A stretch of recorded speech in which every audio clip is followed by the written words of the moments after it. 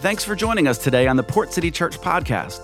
With multiple campuses existing within southeastern North Carolina, our mission is to be helpful and hopeful as we reach people and help them walk with God.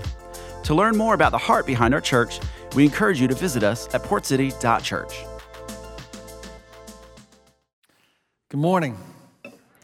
It's great to welcome each of you, all of our campuses together as we continue to talk about, these are all sort of the implications of our mission, which is, if you've been around for any length of time, you probably are aware that our mission is to reach people and to help them walk with God. And it's easy to interpret that, especially that first part, as get bigger and grow your church and then help people walk with God. And what we mean is something really different. We're not talking about strategies to get people to attend our church. We're talking about a way to test and measure our own hearts, that our reach is actually what we are willing to care about, what we're willing to extend ourselves for, who we are and who we become as a people. We've spent a lot of time over the last few weeks talking about this idea of connection, and now we're talking about what it means for us to live safely within the care of another person. And a lot of us, when we think about care, what we tend to mean is that this is what we do when we have done what we can for ourselves and it hasn't worked, so we seek out the care of another person. And the idea is that maybe if I can, sometimes it's professional, sometimes it's pastoral, sometimes it's just sort of sharing something with another trusted friend, and you're hoping that they can provide some kind of solution, some kind of fix to whatever it is that you are struggling with. And that's a part of it. But to live safely in the care of another person is something more. I think it reveals something about how we're made, how we are intended to live. We alluded to this some last week, but that as human beings, especially human beings who've grown up in sort of Western America, we tend to think that we are made to be independent, we are made to be self-sufficient, you should be able to take care of yourself, and if you can't and you need other people in your life, then something is wrong with you. Rather than to recognize that perhaps we've never been intended, or we were never intended to be self-sufficient. We were never intended to live independently, but in fact, there's an intended dependence that God has created us with so we can actually experience what it's like to be alive, to understand what it's like to trust and to be trusted and to live safely within the care of another person. And so today I want to talk about, basically if care is not just about being fixed, then what is it? And the way I've thought about this is what I mean by beyond crisis. When what's happened has happened in our church. We say, hey, we want to reach people and help them walk with God. We can help you with your marriage, we can help you with your finances, we can help you with this, we can help you raise your kids, whatever, we can help. People say, okay, we trust you to help us. They show up, we help them, and they go, oh, thank you very much, and we're just going to go back with our doing what we were doing before. And it's like, well, that was kind of not the point. We would hope you would connect or stick or it's not just thank you, but it's like to belong. And so we recognize that this whole idea can become very consumeristic if we're not really careful, and we can just fall into that's the way we think about this. And so we've been talking about this to understand what does it mean to live beyond the crisis or the felt need that we have in front of us. What's beyond that? And what I believe is beyond that is actually what we are all looking for and hoping for, and that is the power to change us, the power to shape us. We would call it sort of in the Christian world, or in my world, spiritual formation. And so spiritual formation, for those of you who are paying attention, all of you, every human being in this room listening to me has been formed spiritually in some way, whether you have a depth of belief and it's growing, or whether you have moderate to no belief and it's being confirmed. There's some reason why that is the case. Something is happening. This is the process by which you have become the way that you are, and if you've been around a long time, you know what I'm going to say here. I mentioned it last week. We talked about this idea of encounter, formation, expression.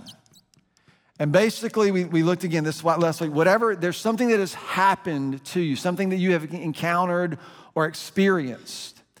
Whatever that experience is, has shaped or formed or done something inside of you.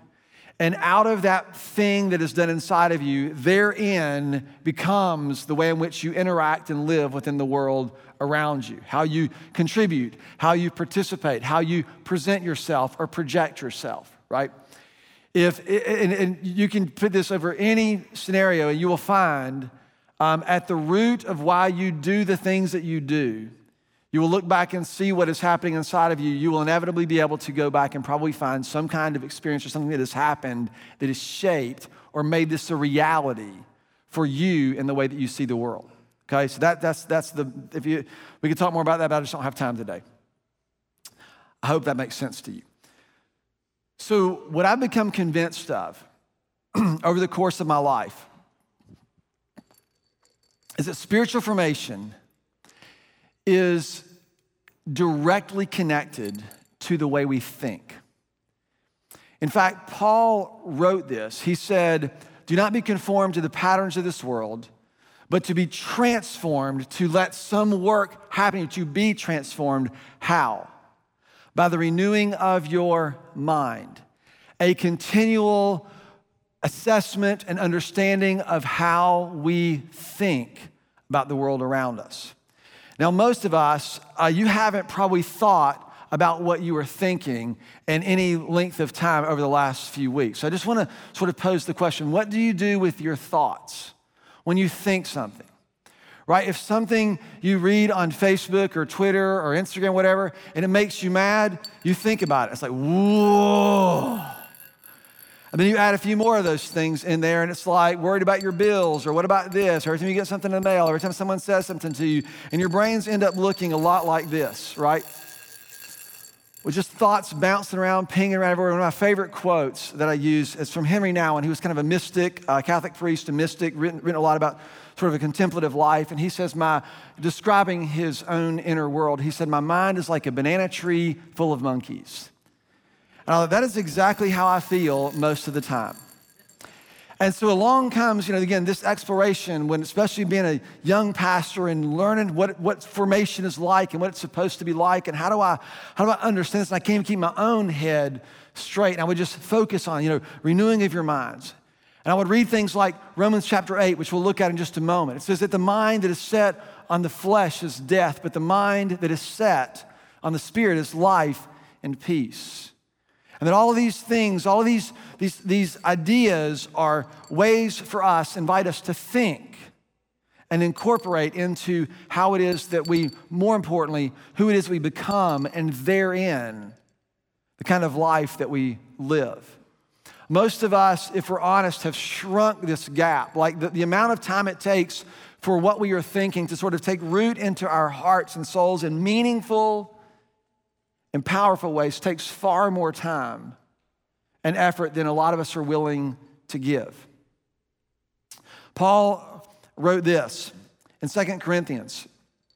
He says, "We do not wage war as the world does, but the weapons that we have been given," this is 2 Corinthians chapter 10, "but the weapons that we have been given are powerful, they're divinely powerful to demolish every stronghold and some versions say every prideful obstacle that stands against our knowledge of God. For we take every thought captive and we make it obedient to Jesus Christ." Now, that's a cool tweet, but what do you do with this? What do you do with this? What does it mean? What did it mean for me? It meant that I would begin to say, okay, perhaps I can think about what I'm thinking about. Perhaps I can spend some time and try to consider what it is that I'm thinking about. And most of us have thoughts in our minds, thoughts that terrify us, thoughts that paralyze us. I just want to ask you kind of a question. What do you do with what you think? What happens to it? When a thought pops in your head, what happens to you? How are you steered or shaped or formed by all the thoughts that are running in and out of your brain? Are you inclined toward curiosity? Do you get curious about what you're thinking? Or is it more desperation? When the thought hits, you immediately begin to panic. because it's made you mad, you think the world is over, or whatever it might be, you think your life is over. There's actually a ton of psychology and psychiatry and mental health. And just for, I assume we're on the same page, that we understand that mental health is probably at a crisis point in our culture. Will we agree with that? And what has happened in that is what everybody ends up believing or thinking, that as soon as you wake up and you have a thought and you are sad or you are overwhelmed, you immediately are terrified that you are going over the cliff to a place of lifelong depression or a lifelong struggle with anxiety disorder. And there is no in between. And no one has ever reminded you that we live in a world where suffering happens and brokenness happens. Brokenness is the reality, and hard things are a part of the lives that we live in. We're going to feel sad. And there's going to be uncertainty and unsettledness around us, and anxiety is going to be a normal response to the human experience in a world that has lost its bearings. And it hasn't lost its bearings in the last 4 or 8 or 12 years, depending on which party you are, right? It lost its bearings in the very beginning when we were broken and separated from the way in which we had been intended and created to live all along. And so I want to talk about the implications of us, you and I, this way we live safely in the care of another, and what happens in our brains. We've been talking about care, and we're using this definition that care is cultivating space, or we can avail ourselves to one another in order to belong and therein become. And if you probably should take some time, if you haven't, to listen to last week, but this radical assumption that we're not trying to help you go, here's our standard for you to belong. Therefore, go and get yourself fixed and get yourself in order and get yourself together, and then you can come and join and belong to us. We're saying, no, we actually in fact believe that you need to belong here, and it is in your belonging that you will actually become. And we're trying to sort of figure out ways to cultivate space.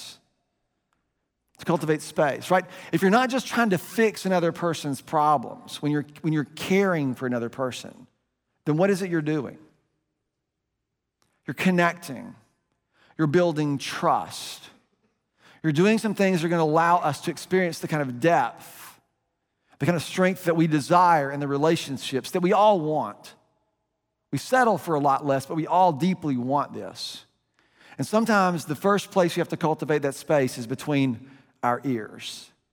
So that's where I want for us to focus for the next little bit.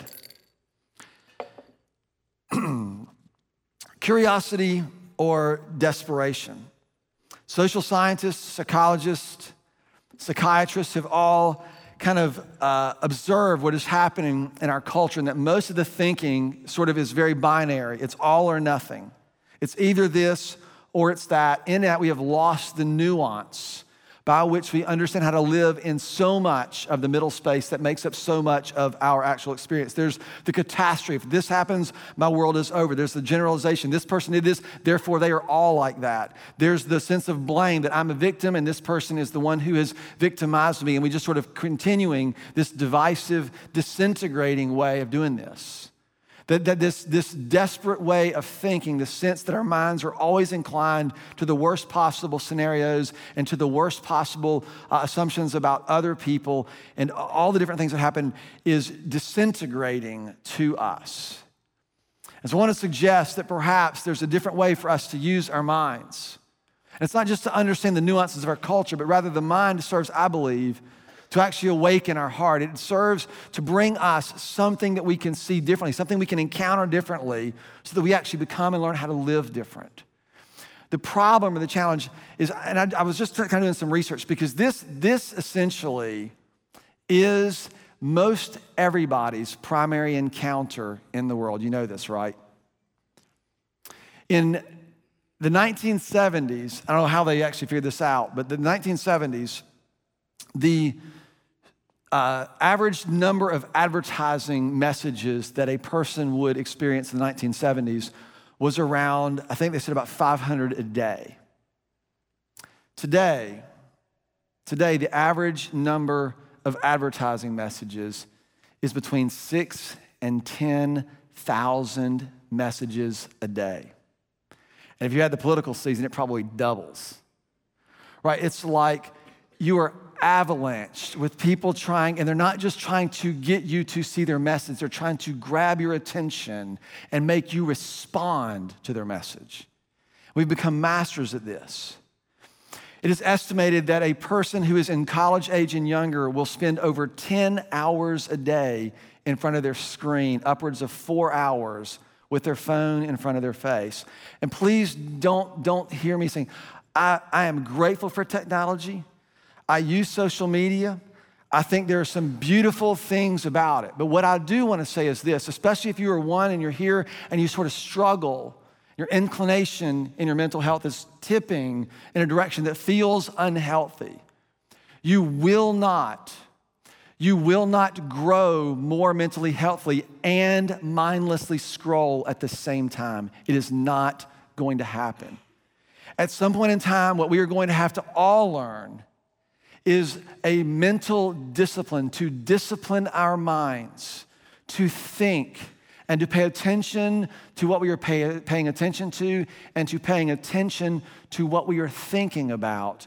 Or we should not expect things to be much different. Perhaps we should expect them to only get worse. What we have learned, and it's really fascinating, it's been a fascinating journey. Again, I think there's a lot of merit in this. But it's interesting that we have sort of lost the idea of interruption. When I was a kid, you couldn't just barge into someone's conversation, right? You can't do that. If someone's talking, what do? You stand, we all know this. You stand back and you politely wait when that person's done, then you can insert yourself into the conversation so you're not interrupting them. But then we create this, and it's like if you haven't texted me back in 2 seconds, I'm like mad at you because I think you're mad at me, and no one's ever taught you that maybe you interrupted a conversation that was already happening or something I was already doing, that you just don't have the right to interrupt me anytime that you want, simply because you have my number. Right? And our kids have just grown up, but there's no thought of that. I remember having this conversation with my kids. She's like, Dad, you're not texting that person back. I'm like, because I'm talking to you. So are they gonna be mad? I'm like, so? Like, I'm not really sure that. She's like, I didn't know you could do that. I'm like, of course you can do it. It's your phone. But it's like, it's news. And the reason it's news, listen, this is not like, oh, we're so smart in the younger generation. It's not that at all. This is the way we think. So sociologists have identified the culture, the tone of the culture is that we live in a constant state of partial attention. I think it's actually worse than that. I think we live in a constant state of distraction.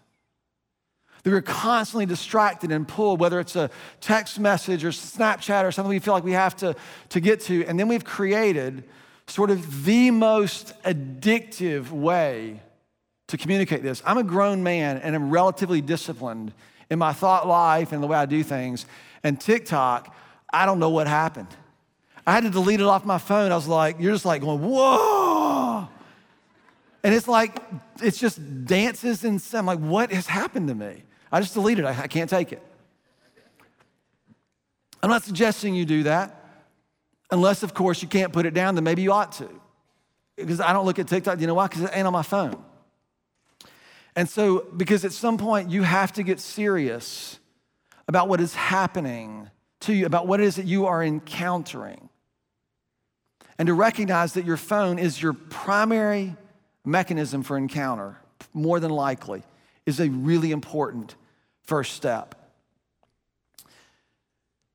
They've also identified that what is happening, the current condition of mental health is obviously fueled by the devices. It's actually Friedrich Nietzsche, who had a lot of chronic. Friedrich Nietzsche is famous for saying God is dead, a famous German philosopher, and had been chronically ill and couldn't see very well, and was having trouble writing until someone invented the typewriter, and he didn't have to see because he could feel the keys and he could begin to type and write once again. And he felt like he came alive, and he began to talk about this mechanism becoming an extension of who he was. That the tools that he was using were actually forming and shaping who he was. There were studies that were done about 15 years ago kind of playing that out and explaining how the devices that we use are actually forming and shaping us. Encounter, formation. What's up over there? Yeah, I'm gonna order my expression, right? It's always like this. So what we have to do is figure out what kind of disciplines, what do we need in order for this to happen? And this fundamentally starts with what it is that we see, what it is that we are willing to believe. This is what the scriptures teach us. I want you to hear this. This is out of Isaiah. The Lord, God himself, keeps in perfect peace those whose minds are stayed on the Lord. Did you hear that? God has promised that he will keep you. He'll do something in here. Perfect peace for those whose minds are stayed on the Lord. How in the world do you do that? The first thing is you actually have to believe it. You actually have to believe that that is available to you. I think one of the things that I think is so hopeful to me today is that while most of the world believes or seems to believe that your mental health sort of plummeting and disintegrating into the abyss of the whole world is over, seems inevitable, I actually believe that mental health, to have healthy mental health, is actually possible. It's possible for you and for me. And so I want for you to sort of believe this, to begin to believe this. And if not, let me just encourage you and let what I believe at least sort of inspire you or move you to consider this a little bit differently. I want to read this together. You're going to know more about this next week. This is where we begin. Adam and Eve were created to trust God. They walked with God in the garden and they enjoyed fellowship with him, but then another voice entered the story. The serpent asked Adam and Eve to trust him. He deceived them into eating the fruit they were forbidden by God to eat, and eating the fruit was sin for sure. But the underlying sin was their failure to trust God. I think all of us have heard this or know this. This is the sin that broke everything. It's the sin that Jesus died to rescue us from. This sin and all of its offshoots. Like Adam and Eve, we too encounter many different voices. We are exposed to so many competing and inconsistent philosophies about who we are and how we should live. Anybody relate to that? We are exposed to so many different places, competing philosophies and voices about who you are, about who I am, about how you should live, about how I should live. So where do we place our trust? Which voice governs us? This is the ultimate question. I think in our culture, what is happening to us is this idea of both division and over-identifying with struggles. And I don't mean not taking seriously the trauma that has been inflicted from a lot of things that are serious. We know we deal with this all the time in our church. There's emotional abuse, there's sexual abuse, there's physical abuse. There's all sorts of things that have left deep scars on many of you. But the solution isn't to identify as that. Don't lose who God has created you to be in something that was done to you, even though it was devastating. What Robert Astorlow observed, and I'm not sure what his faith is, but I think it's a brilliant observation. He says, suffering isn't what causes trauma. Experiencing suffering alone is. Trauma is when severe emotional pain cannot find a relational home in which it can be held. This is where it gets risky. Because the problem with deep emotional trauma and pain is it is an encounter, usually that says the people that you should have been able to trust the most have proven themselves to be able to be trusted the least. And guess what that does to you? It actually undermines the very thing that you need in order to find the healing and the wholeness that you're made for and that I think is available. What we need is a place, a relational place, that can hold the weight of what it is that we have been through, what it is that we have experienced. We've talked about this, right, with our relationships to one another, that what we are doing is we are cultivating a space where we can trust each other enough, we can begin to rebuild trust. And this is sourced by our relationship with God, which is the ultimate relational place that can hold whatever it is you have been through. It's the reconciled relationship that we have with Him.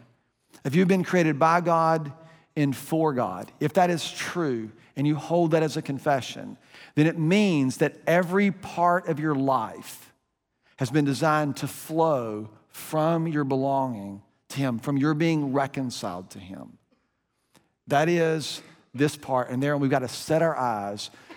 The Lord keeps in perfect peace those whose minds are stayed on the Lord. This is exactly how Romans 8 kind of unfolds, and I'll walk us through this. I'm going to give you some questions and then a couple of thoughts and then an assignment. Romans chapter 8. Romans chapter 8. For those who live according to the flesh set their minds on the things of the flesh, but those who live on the Spirit set their minds on the things of the Spirit. So just a quick test. When you wake up in the morning, where's your inclination? All right? If you're a good Christian person, you're like, it's on the Spirit. And then you actually interact with people, and then it's on something else, right? That's what happens to us. We want to punch people in the face. We want to, all these kind of things that we want to do. And so we start off one way, but it just says very clearly that there's this two trajectories to our thinking, to where our mindset is. And then in verse 6, he says, to the mind set on the flesh is what? You can say it out loud so I can write it down. The mind set on the flesh has a trajectory towards death. This is like the disintegration. This is the death of the soul. This is where we sort of come apart. But the mind that is set on the Spirit is what? Yeah, which one sounds better? Is life and peace. It's this original life that we have been created and called to live. It's the life that we're talking about when we say life exchange. This is what we're talking about. So it requires us to have a mind that is set on this idea of God and His presence with us. And this is how it unfolds. For the mind that is set on the flesh is hostile to God. It does not submit to God's law, to His intention, to His way, to His rule. And indeed it cannot. And those who are in the flesh cannot please God. Time out. Those who live in this inclination cannot please God. Why? Here's what most people end up believing. Because you've done bad things and you continue to do bad things. Is not what it says. The reason this mindset, this way cannot please God is because you aren't trusting Him. You're going to find that everything about this comes back to trust. You want to find wholeness in your heart. It is going to require the restoration of trust. I recognize people are difficult to trust. I know that. So I'm not suggesting we'll help you walk through all that, but we have to at least get this here. Because all of us almost immediately talk ourselves out of trusting anybody because we've learned that we can't trust anybody. And we cannot do that any longer. He goes on, he says, and this is just an encouragement from Paul to this group of followers of Jesus. He says, but you are not in the flesh.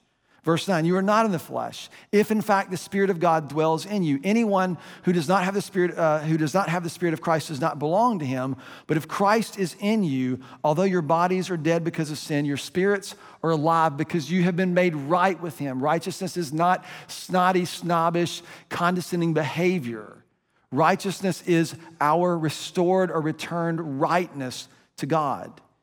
And this is what I think is really interesting. If the Spirit of God, who raised Jesus from the dead, dwells in you. It's a pretty powerful thing to think about. Like God brought Jesus back out of the grave. That same Spirit that did that same life force that did that is like, it's here. He who raised Christ Jesus from the dead will do what? Will also give life to your limbs and arms and minds and eyes as well. So we read the Bible and we think, this is like really good. But just think about if this were true. So then, brethren, we are debtors, and I'm going to stop there because I got to stop. The problem or the challenge for us is in this renewal of our minds. It's a renewal. It's not in I feel so bad that I was on Facebook for 9 hours yesterday. It's not that. Believe me, all of my sports teams lost. I wanted to be somewhere else. But what happens to us is we fall into patterns, predictable patterns that are predictable to us, and therein patterns that are exploited in us at almost every turn. They have realized that most of the way in which we get information, the information problem with us is not just that, it's not just the speed of the information, it's actually the tone of information. It's typically inflammatory. It's designed to get you to react or respond emotionally, sort of either anger or in some form of base desire, whether it be lust or some other thing. And the thing is, we just play into it all the time. And there's a different way for us to live. This has been curated to distract our attention in a way that makes us think we are paying attention. That's what's happening. And it's interesting they talk about this. What happens when we sort of get into these patterns, it actually inflates our sense of moral superiority. This is why people will stop talking to their best friends over politics or conspiracy theories, because all the messaging just creates a sense of moral superiority that ends up being the catastrophic, the world's gonna end of this, and this is all or nothing. You're either in or you're out. And we lose all the nuance of everything that is actually required of us to live as human beings in a complex world. And we get this sense of moral superiority, and at the same time, it undermines our own sense of self-reflection. So I want to ask you, for those of you who've been on Instagram or social media, or you're watching the news, or you're watching your feeds, or whatever it is, do you have a corresponding or equal amount of self-reflection that goes along with that? That sort of tempers it. Because otherwise, what it's doing is it's just continuing to build and to divide, and it ends up blinding you, and it ends up blinding me to anything that is different than what we already think. And it's interesting, Paul's admonition in Romans 12 is present tense. To be transformed, to continually be reformed, not by having renewed your mind, but by the renewing of your mind, the ongoing willingness to think. So here's the three things. This was the most profound lesson I ever learned in my life. And I'm gonna tell you the most profound discipline that's ever helped me with this, and you know where this is going. To think your thoughts, to actually think your thoughts. And here's why, because your thoughts are not just independent marbles bouncing around your brain. They're not just monkeys bouncing around in your banana tree. A thought actually creates a narrative that you begin to tell yourself instinctively every single time without thinking. This is why if you've been married and you have the same argument with your spouse, it goes the same way every time. People come into my office and they think I'm like some kind of like mind reader, because they're like, so let me guess what happens. This happened and this happened, this. How'd you know? I'm like, because it's predictable. If you've done this with your kids, some of you guys, your kids and your parents, you're having the same conversation over and over and over again. Do you know why? Because that very first thought is exactly the same every time. So when someone says one thing, you think this is what happens. And when you get to this thing, the end of your little train, guess what they do? They have a default thought that they think in response, and it does the same thing. You put it on repeat, it goes over and over and over and over and over and over and over again. That will make you crazy. At some point, somebody's got to be willing to take a thought captive and to set it up against the things that really matter and to begin to do something different. Everyone in here has a default narrative about almost every scenario that you experience. You have a default narrative for the person who pulls in front of you in traffic. You know what their mama looks like?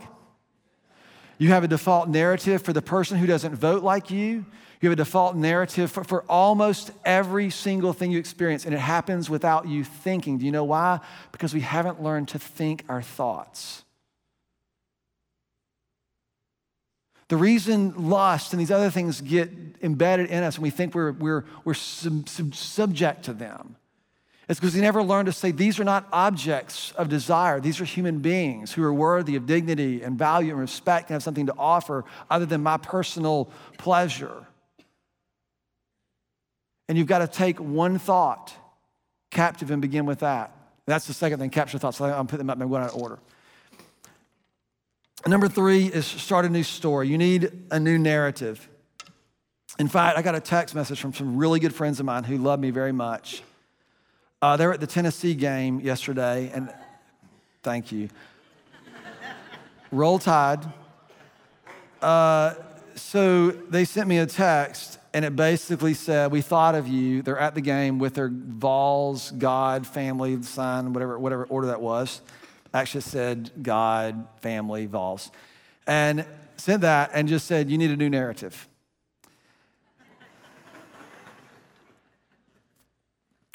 So some of you need a new narrative because you're stuck in patterns. And these patterns aren't primarily behavior patterns. You think that they are. The only reason you think they are because you've not actually ever slowed down enough to think about it. The new narrative begins back over here with what you are willing to sort of think. The mind that is set on the Spirit is life and peace.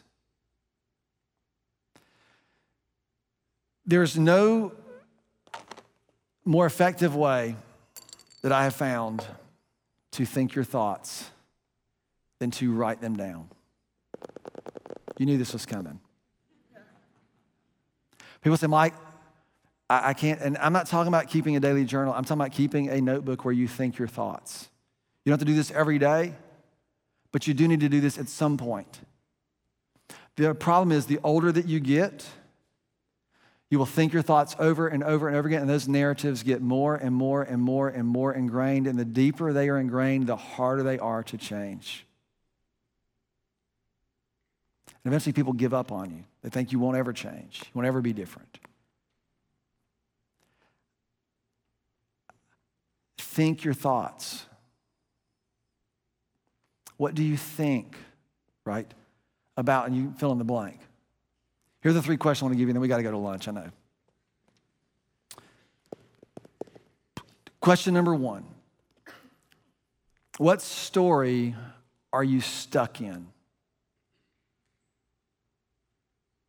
And here's the thing, you know it. You know it. And here's how you know it. Because it's either the thing that you indulge in to sort of numb any other tension that fights against. It's the thing that you justify, that you're willing to argue vehemently for or against. If you justify it, we are very defensive as human beings. We do not like to be wrong, and in that we have the capacity to justify almost anything. Amen? The rest of you, we don't justify anything.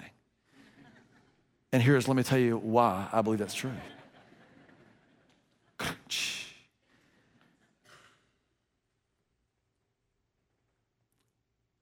Number 2, what truth do you find hard to believe? That you're worthy, that you matter, that you have a future, that your life, if you don't get it now, it's never going to happen. What narrative, what story are you stuck in? What truth do you find hard to believe? And number 3, and I write with a felt tip pen. Do you know why? Because you can't write fast. The reason that I write things down is I have to convince my mind that we're going to slow down. And sometimes that takes a lot of work. This is not going to happen driving in the car on the way, because this is what will happen. You'll be thinking about something. Oh man, Mike said what story, what truth? Oh yeah, here's what it is. And you'll have it all worked out in your head. and someone's going to pull out in front of you, scare the bejeebies out of you, and you're going to forget everything you just thought. And you're going to spend the rest of the day mad at yourself. I can't remember what it is, right? And as you get older, that gets worse. So write it down. Last question is this.